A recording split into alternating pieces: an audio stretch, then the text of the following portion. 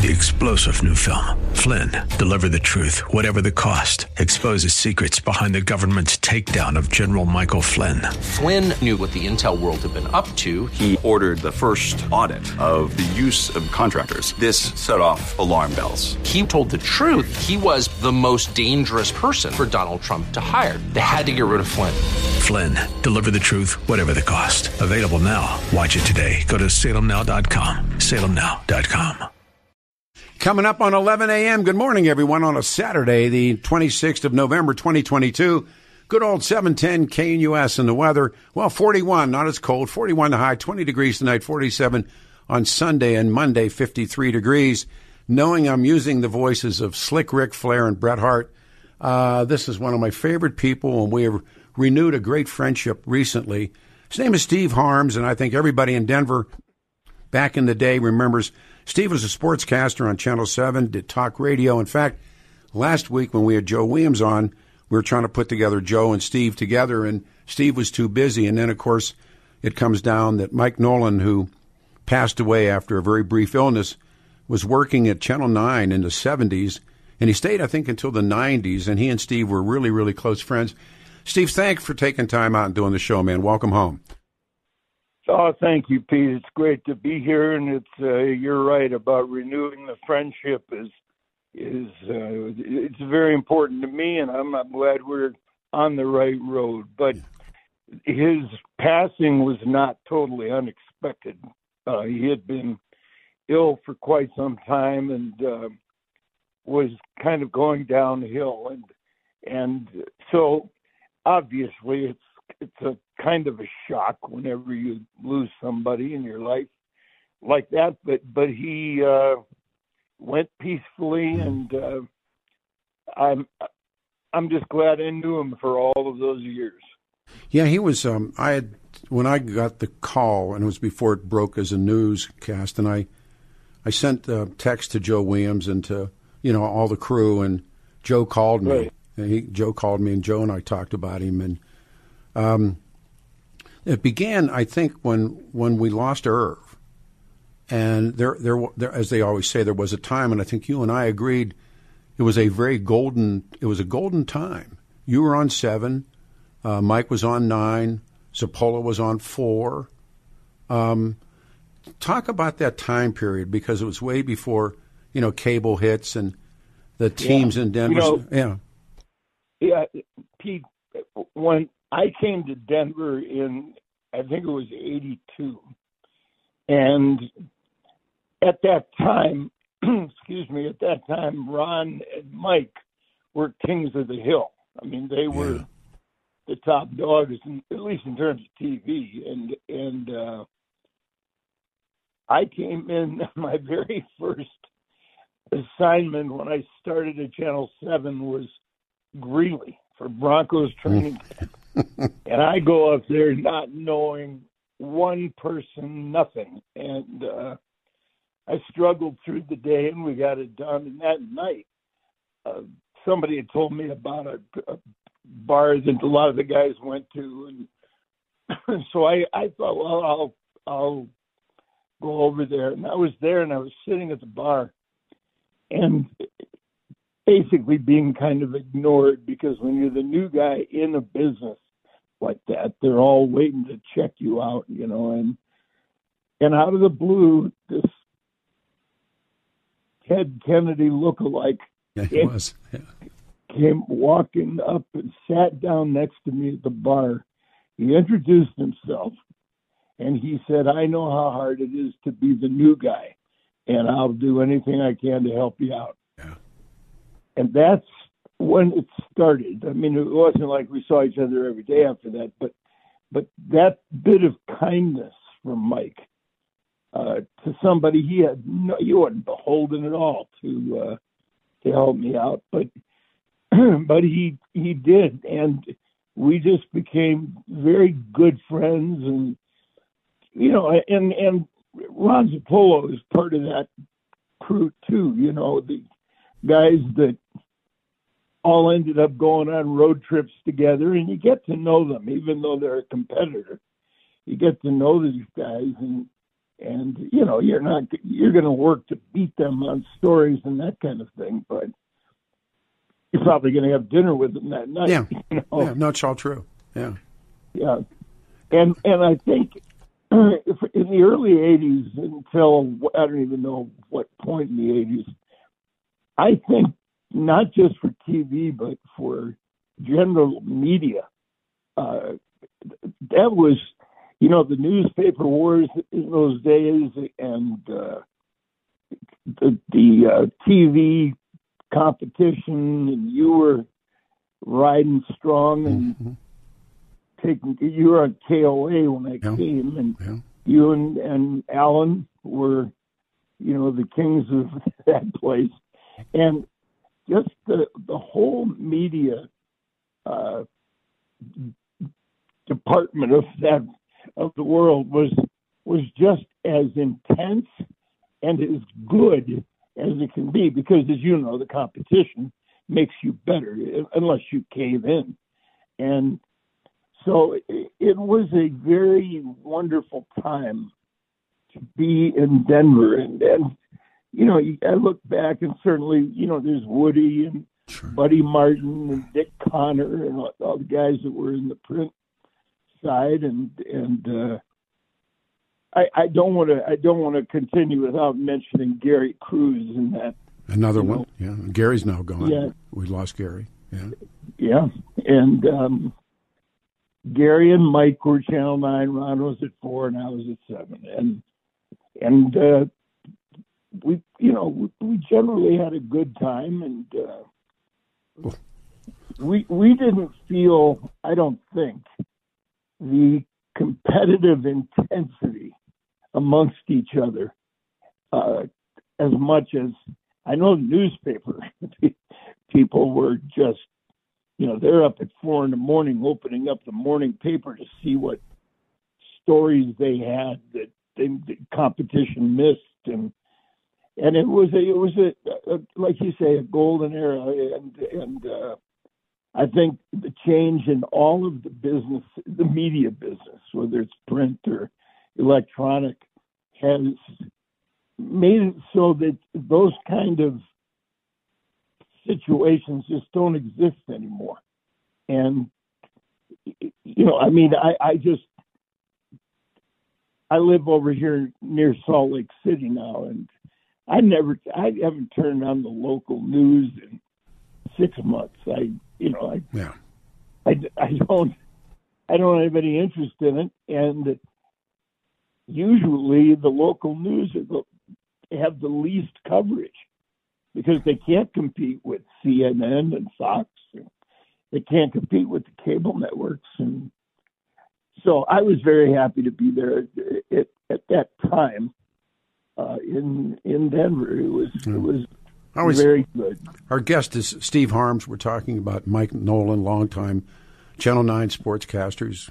We lost him on Friday. He was 85 years of age.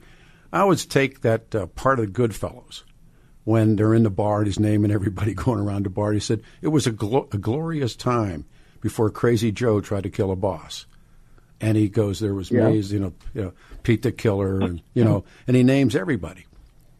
And I think that probably could have been done in Denver, race scenes or the Mind or a couple different places. And there's Mike Nolan, there's Steve Harms, there's, you could go around, and I agree with you especially about radio. I mean, it was, you competed against guys, but like Hal and Charlie or all kinds of different guys, they were your friends. And there was never a hoot. Today, I don't know what goes on because I don't spend that much time around anybody. But back then, it was almost like you wanted to go to work because you wanted to see what was going on, not about a news story or about something that somebody was going to do, but just to see your friends.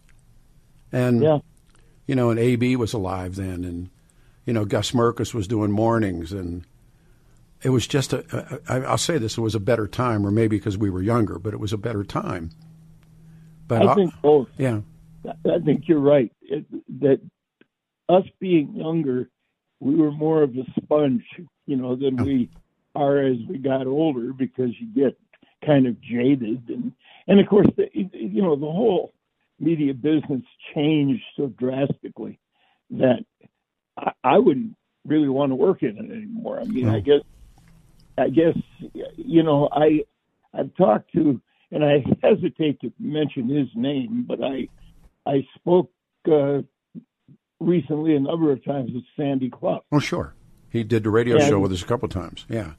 Oh, I know. And I told him I watched the YouTube deal that you guys did, and it was very good. Other than the fact that my name was mentioned also briefly, just one time. And you made the kid. You made the kid. Yeah, you made the kid. Hey. And I told Sandy, I said, I told him I was going on with you today. And I said, I refuse to even hint at your name the way you treated me. And of course, Sandy and I worked for a number of years in talk radio, and I love the guy. Oh. And he's truly great. And he was and we had Joe on last week. We're talking about the genesis of Irv Brown, and you guys, the radio guys were all pretty much Irv's children, or the sons of Irv Brown. Certainly Dave Logan. Right. Woody was doing talk radio before Irv, but when Irv had that centrifuge of power and he brought the Hitman in, he brought everybody in. So it was that.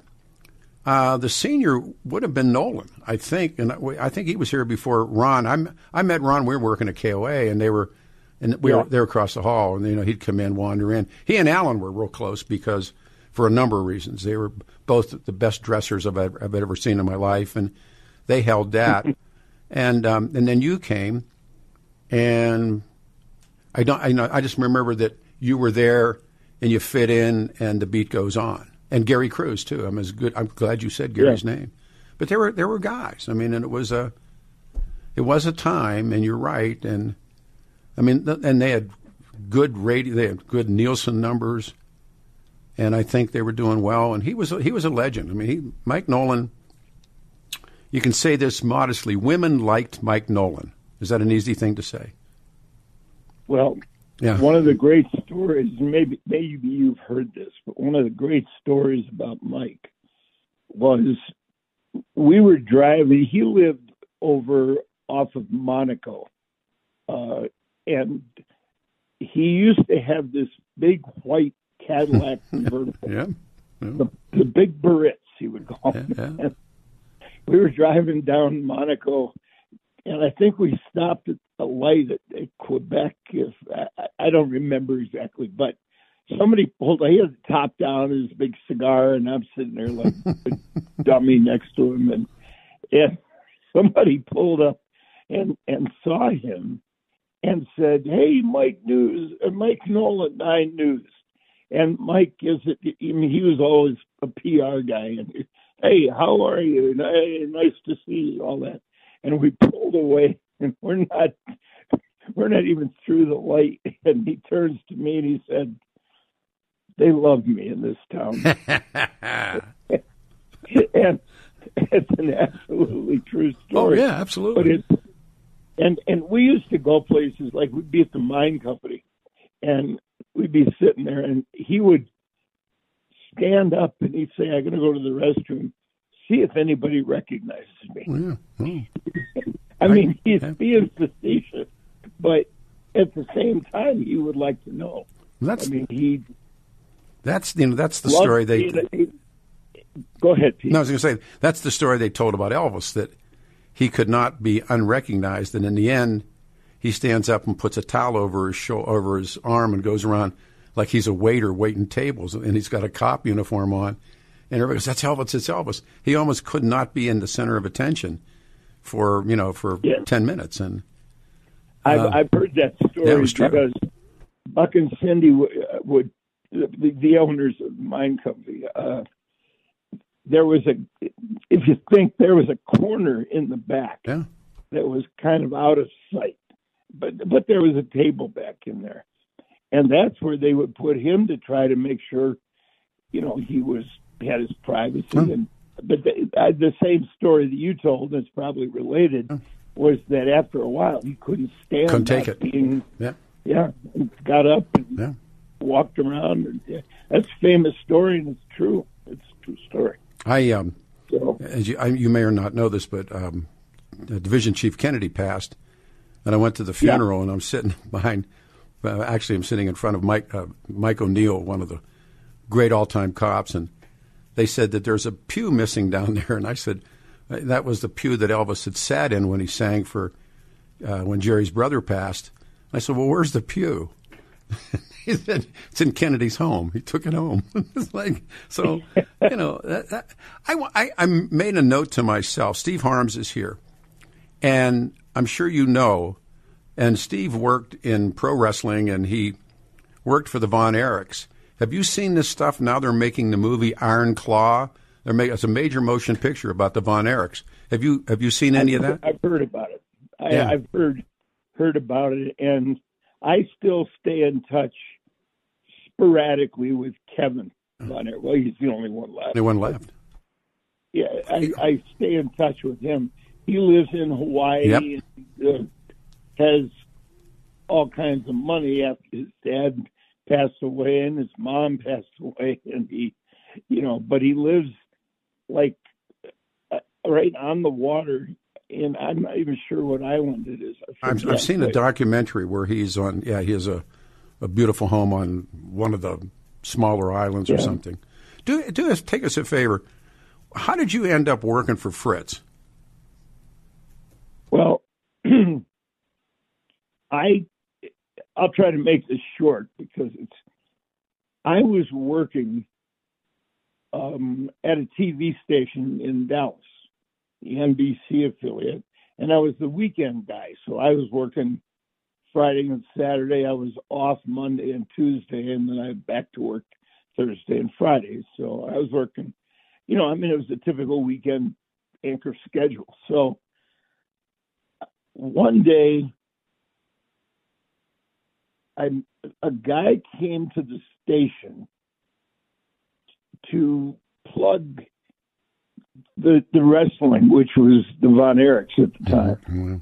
And I said, listen, when you go back, tell Gary Hart, who was a well-known bad guy manager at the time, but he was the number 2 guy to Fritz. And I said, tell him that Steve Harms just said hello. And because I had met Gary a number of times prior to that, because I had actually worked for the Funks in Amarillo. And and so I'd met Gary through them. Do you remember taking me to meet Terry Funk? I was working the Ring when they were in McNichols, and my son was with me, and you were there, and you introduced me to I love Terry Funk, but I never met him because of you. And you said from the Double Cross Ranch. Terry Funk. Terry Funk was. Oh. I mean, he's still with us, and he's. Oh, yeah. Well, he doesn't work anymore, but he probably could. Yeah. He was, and he was nuts too. Absolutely. Absolutely. Crazy. Yeah. And, but anyways, Gary called me, and one thing led to another, and I went out to the Sportatorium, which was the arena in Dallas on Industrial Boulevard. Next to 24 liquor stores. So I went down there, and I went in, and I met Fritz. And Stevie, let me do this. Let me sell something and come back because let me put him on hold, will you?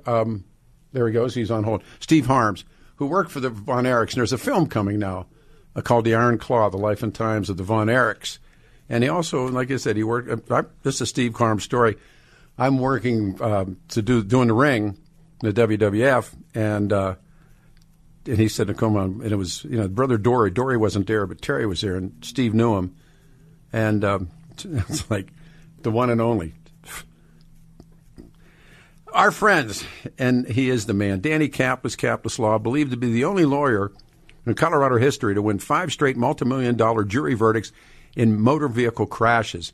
I tell you what, we had a family experience, and Danny was the lawyer, and highly successful firm, great lineup, 6 former deputy DAs who now use their tremendous courtroom experience to help survivors of serious crashes. Danny's law firm believes that talk is cheap and experience counts and results matter. The firm would be happy to share with you its track record of outstanding jury verdicts and out-of-court settlements. Dan Kaplis believes who you hire speaks volumes. They suggest you choose a law firm that shares your values, and I suggest you make a phone call and talk to them, 303-907-5003. You're not going to get a bum steer. 303-907-5003, 907-5003. Ask your question, and you'll get the answer. And if you have to sit down and talk with them, do so. Faith, integrity, hard work, dedication. He is a man. He's one of my favorites. Danny Kaplis, 303-907-5003. On the internet, it's Kaplis Law, CAPLAS.com.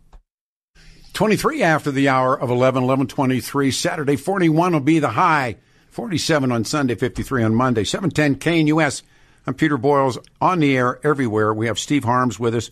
We're talking about a number of different things, including the pending film Iron Claw about the Von Erichs. And Stevie's telling a story he worked for Fritz. Cowboy Moving and Storage, the recommended mover. Go to cowboy.com and click on customer reviews. There's 1,300 reviews. They're very positive. Google rating of 4.9. It's really a great customer review. It's their web. Here's the deal. So you're going to move. Maybe grandma has to move. Maybe you're moving into a new building, a new home. And they have this really, I like this. It's called Load and Hold. Cowboy Moving can do a load and hold for you. Basically, if you're moving into a new office or a residence, but you got to leave your current location before the new place is available, then this is for you. The load and hold, they come with these great trailers. It's warm, it's dry. They store them exactly like that, warm and dry. And when it's ready to move in, here comes the trailer. They work well, short, long-term storage. What makes Cowboy the best is the folks who do the job. There are guys from moves to loads to hold to storage. And one of the things they will do is give you an estimate on anything. Move a piano, move a refrigerator, move the whole house, move this, move that, move us here, move something back, whatever it is. And they are good, kind, really hard workers. I worked with them. They'll run you in the ground. 303-789-2200, 303-789-2200. And a portion of everything they do, they give money to Freedom Service Dogs since 1968. They're the guys. Freedom, again, you talk to the Cowboy Moving and Storage, the Freedom Service Dogs, 303-789-2200, 789-2200 today. In Salt Lake is the one and only Steve Harms. We're talking about the loss of former Channel 9 sportscaster Mike Nolan. And I made a note of this because there's so much attention being given to, and it's going to be a major motion picture entitled Iron Claw. And I was really pleased they were going to do it on the Von Erichs. And Steve is up to the point where he meets Fritz Von Erich. He had worked for the Funks. And I actually saw Steve ref a couple of professional wrestling matches. He knows a lot about pro wrestling. So you get in and you meet Fritz in the Sportatorium. The stories that I heard about the Sportatorium, if half of them are true, if half of those stories are true, that must have been a vision. It was a fantastic arena for wrestling, but other than that, it was an absolute dump. Yep. With rats, and I don't mean ring rats, but real rats running around. And somebody told me they didn't change the fat for the French fries in the fryers. Didn't change it for like 6 years. Yeah. Oh, yeah. I mean, I heard great stories. Yeah. Oh, but it was a great venue to watch wrestling because it all sloped down into the center to the ring, and it was something. It was a place that could have a lot of fan interruptions. I mean, they were so close that when things could go crazy, it was not unusual to have wrestlers having to defend themselves against these knuckleheads, that took everything as real. And but I think just to smarten up a little bit, people that don't know, the Von Erichs were a family led by Fritz, the father, and he had 5 sons. One of them passed away in an accident when he was about 10 years old. He was electrocuted. And then the 4 remaining were all wrestlers: Dave Von Erich, Kevin, the one we're talking about, Mike, and Chris. Oh, Kerry. Kerry was the one I met, was Kerry. Yeah, Kerry was he if he had not gotten involved with drugs, I mean, he was an absolute star. He was a beautiful guy. I mean, he just looked good, but the second oldest was David Von Erich, and he was probably the best wrestler of all of the brothers. But he passed away under mysterious circumstances in Japan. I was in Japan, yeah. And I've never really gotten a definitive answer as to what happened, but he died, and that was very tragic. Well, then Kerry, he'd been in a motorcycle accident. He lost his leg, or the bottom part of his leg. Yeah. It was below his knee, but still, and he still worked, he still wrestled, but it was obvious that he wasn't the flyer that he was prior to the accident, and he ended up taking his own life. Mm-hmm. And then there was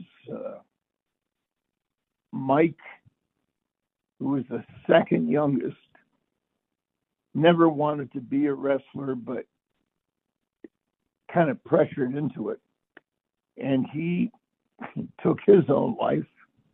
And then Chris, the youngest, he had some kind of medical problem that kind of stunted his growth. And so he never was able to be like his brothers. He idolized his brothers, but he wasn't able to get big enough. He took his own life. And this happened mostly. I had moved to Denver when most of this happened, and I couldn't believe it. I couldn't believe what happened, and I called and talked to the boy's mother, Fritz's wife, Doris, and she was very religious, and she said, "Well, Steve, they're in a better place." And I'm listening to this thinking, no, they're not. Yeah, no, I agree. A better place is with their family and friends. That's not a better place. But anyway, that's why they're doing this movie. And the only surviving son is Kevin. And he's a great guy.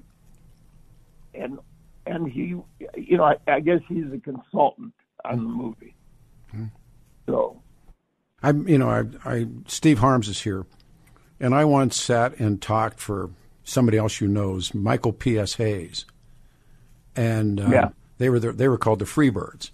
It was Buddy Roberts, Terry Bam Bam Gordy, and Michael P.S. Hayes. And when I said, "What are the highlights?" and he said, "There's no question."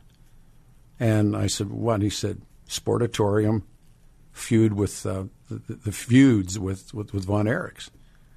And he said, and that whole collective, we made money. And it wasn't, Ric Flair was the first guy to tell me about, he was talking about Ricky Steamboat. And he said, me and Ricky, we made money.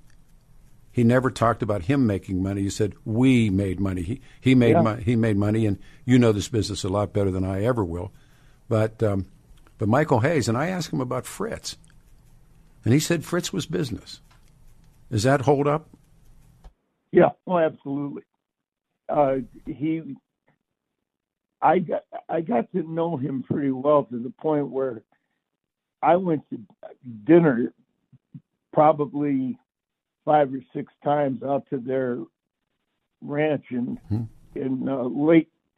Lake Dallas, which was north of Fort Worth, and I'd go to dinner out there, and they had a beautiful home, and it was, just like being with family. And the boys were there, and they were running around and being boys, and it was just unbelievable how normal that part of their life seemed to be. But Fritz was always looking 2 steps down the road. He always was looking to the future, and but he was a very unique guy. For some reason, he really took to me. He liked me a lot, and Kevin once told me that Fritz looked at me as kind of the guy that his first son that died, he was elected. That Jack was his name, and that's Fritz's real name, isn't it? Fritz's real name was Jack, isn't it? Yeah. Jack Atkinson is the family name, and that was one of the reasons Kevin thought that Fritz took such a liking to me. I would have been about the same age, and I was just a guy, but I wasn't in wrestling. I wasn't a wrestler. And so we got to be pretty close. And Doris, his wife, was, she was I was married at the time to a wonderful young woman who, like most women, figured me out. Enough of this. Say, haven't we all? Yeah. But she got to be really tight with Fritz and Doris, to where she would go have lunch with them at this truck stop off of I-35. The stories are amazing about all of that. And I just, they were outwardly very religious, but I used to think this is kind of a work, like the wrestling. And I mean, I'm not somebody who questions somebody's faith, but I just didn't buy into it as a lifestyle for them. But anyway, I had great times, great memories with them, and I'm still, I mentioned I was in touch with Kevin sporadically, and it's a great sad story. And the people like yourself and other people that I've met in the business that worked there or were part of it or something, everybody was kind of stunned by it and was mystified by it. But as I told you, I spent a couple hours talking to Michael Hayes, and he said there was nothing like it. And he said Friday nights in Texas are high school football. He said we turned them away at the door, young girls and boys and older people, and he said they just made tonnage. They really made a lot of money, and nobody could see what was coming. And I don't know. And why they all took their lives was just, I wonder why. I mean, the film's really getting a lot of acclaim right now, and they're shooting it. So I really can't wait to see it.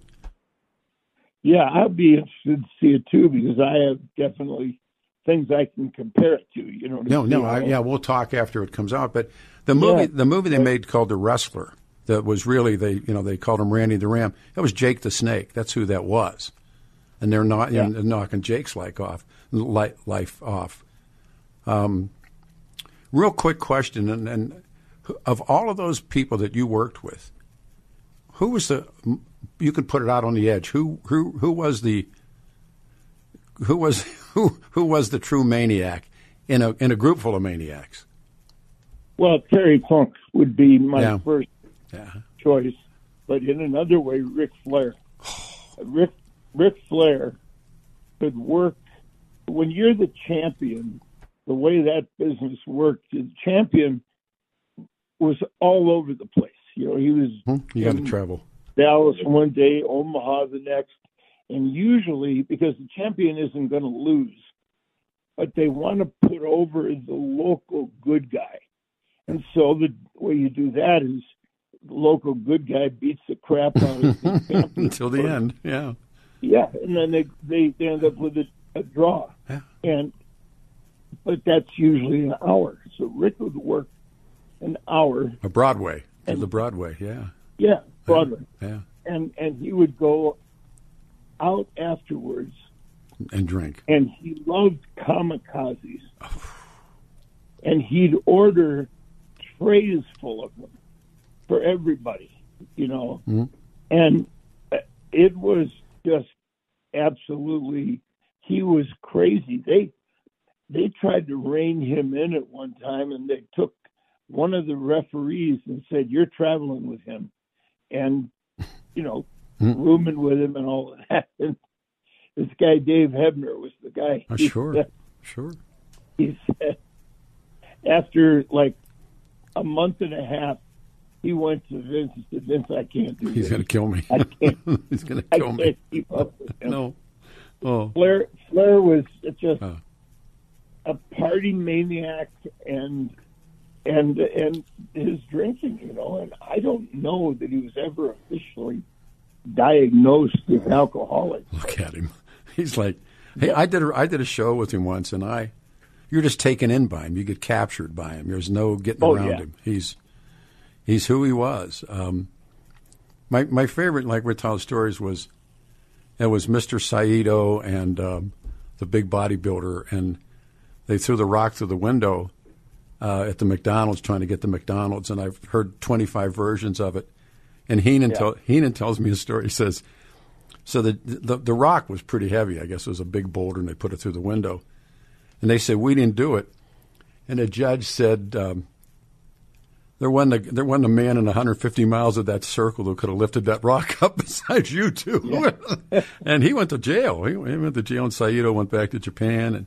But they were like, it was a better time. And again, back to talking about Mike, it was a better time. It was a fun time.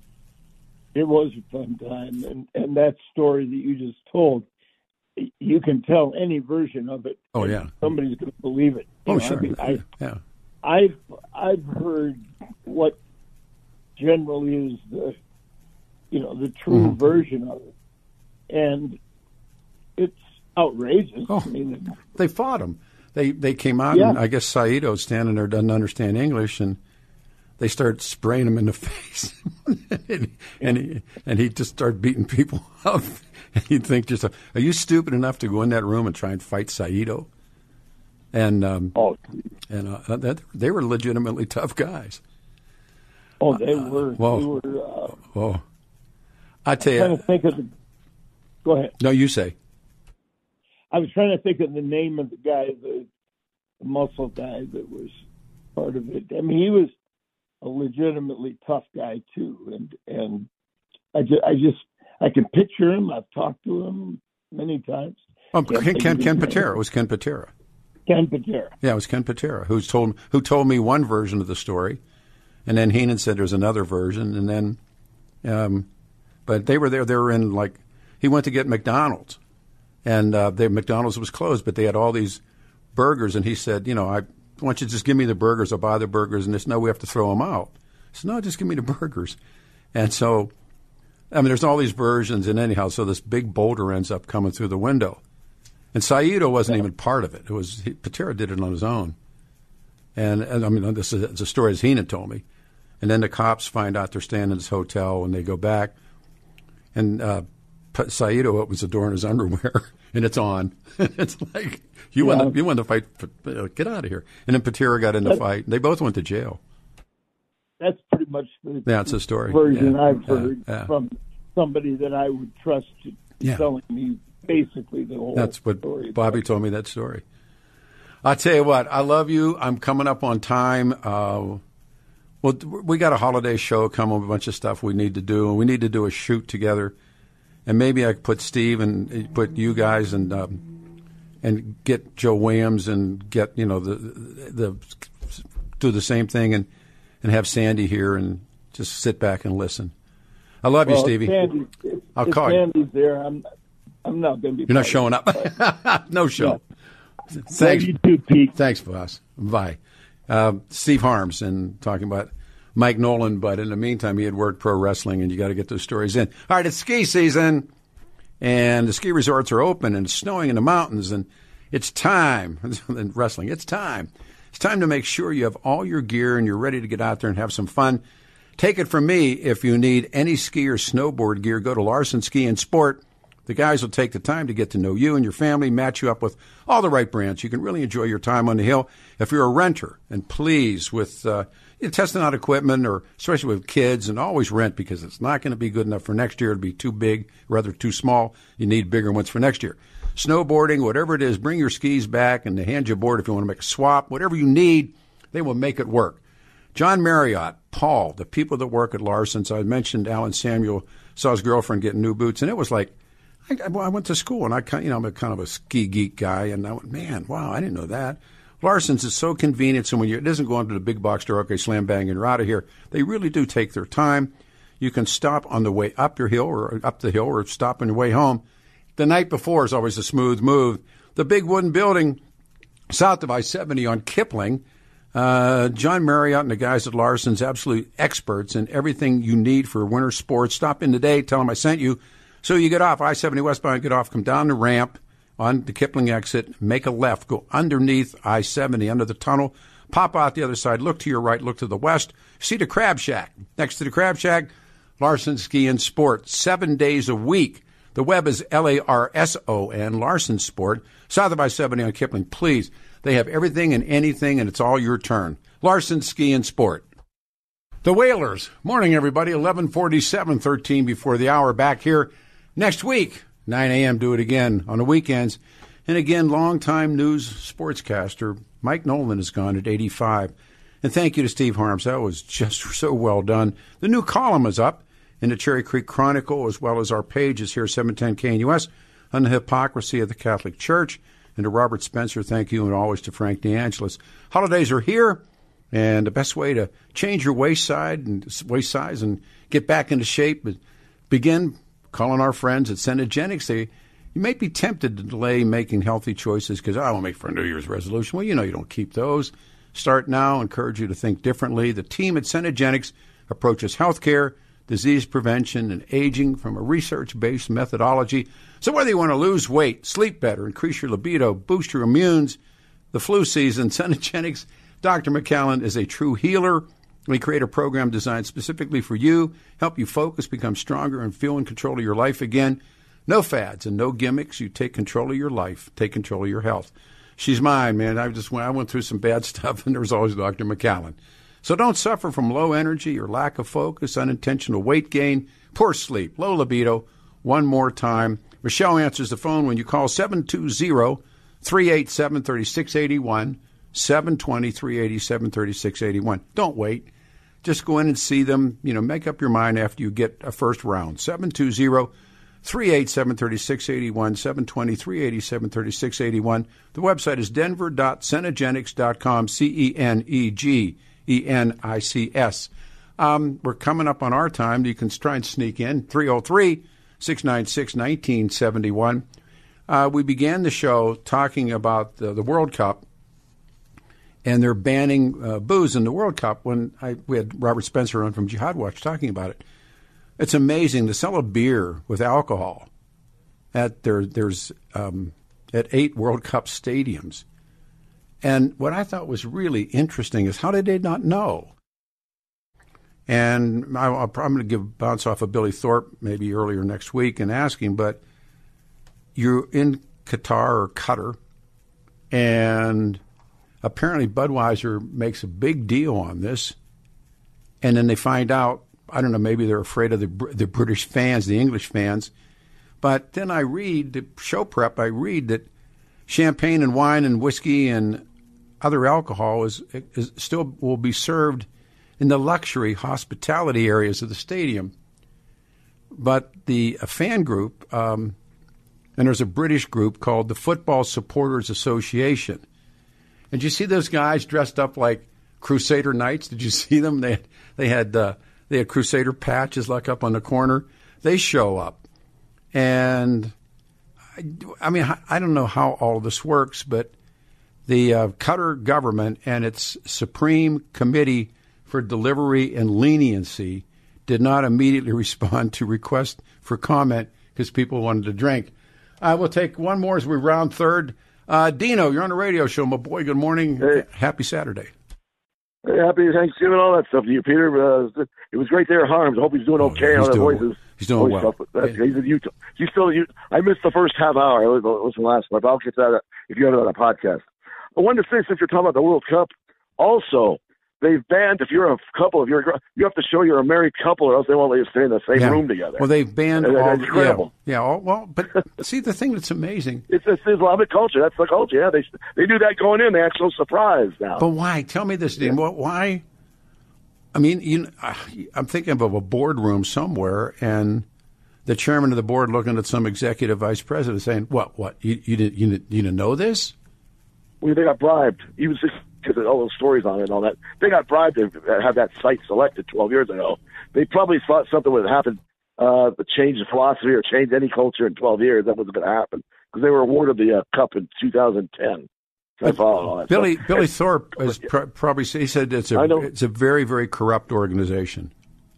Well, it always was. Yeah, I followed it too in the past. I talked to Bill when he was your producer. I talked to him a lot about it. Okay. Yeah, it always is. They go to the highest bidder. Yeah. Basically. And they don't seem to care. They just okay. And now they find themselves in a trap. A different time. The bad part. Yeah, sure. The tournament lasts a month. So they're out of a lot. They're out of a lot of sales, a lot of money. Yeah, I agree. So I'm glad they're doing good. That sounds good. I just once a month. Yeah. I'll get a whole other times. But by any chance, are you gonna have a podcast up from your shows? The 3 hours? There's a podcast, and then we're doing a YouTube show, and there's a new column up that I'm catching a little heat for that I really like. That's you can go to. It's a Cherry Creek. It's a Chronicle, but on the Catholic Church hypocrisy of the church and it hits at a. We'll get together sometime. We'll do lunch. I'll hook up with you at lunch. I'll get over there sometime. Hi, Bubba. You're beyond the stud stall. Hang in there. And good health. You too. Thank you. All right. 303-696-1971. We're almost out of time.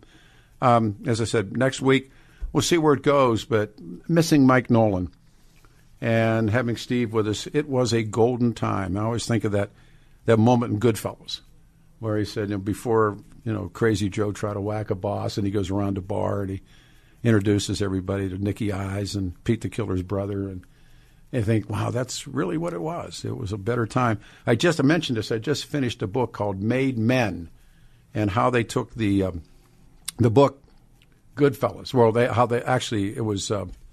how they made Goodfellas from the book that Nick Pileggi did, and how they transferred it with.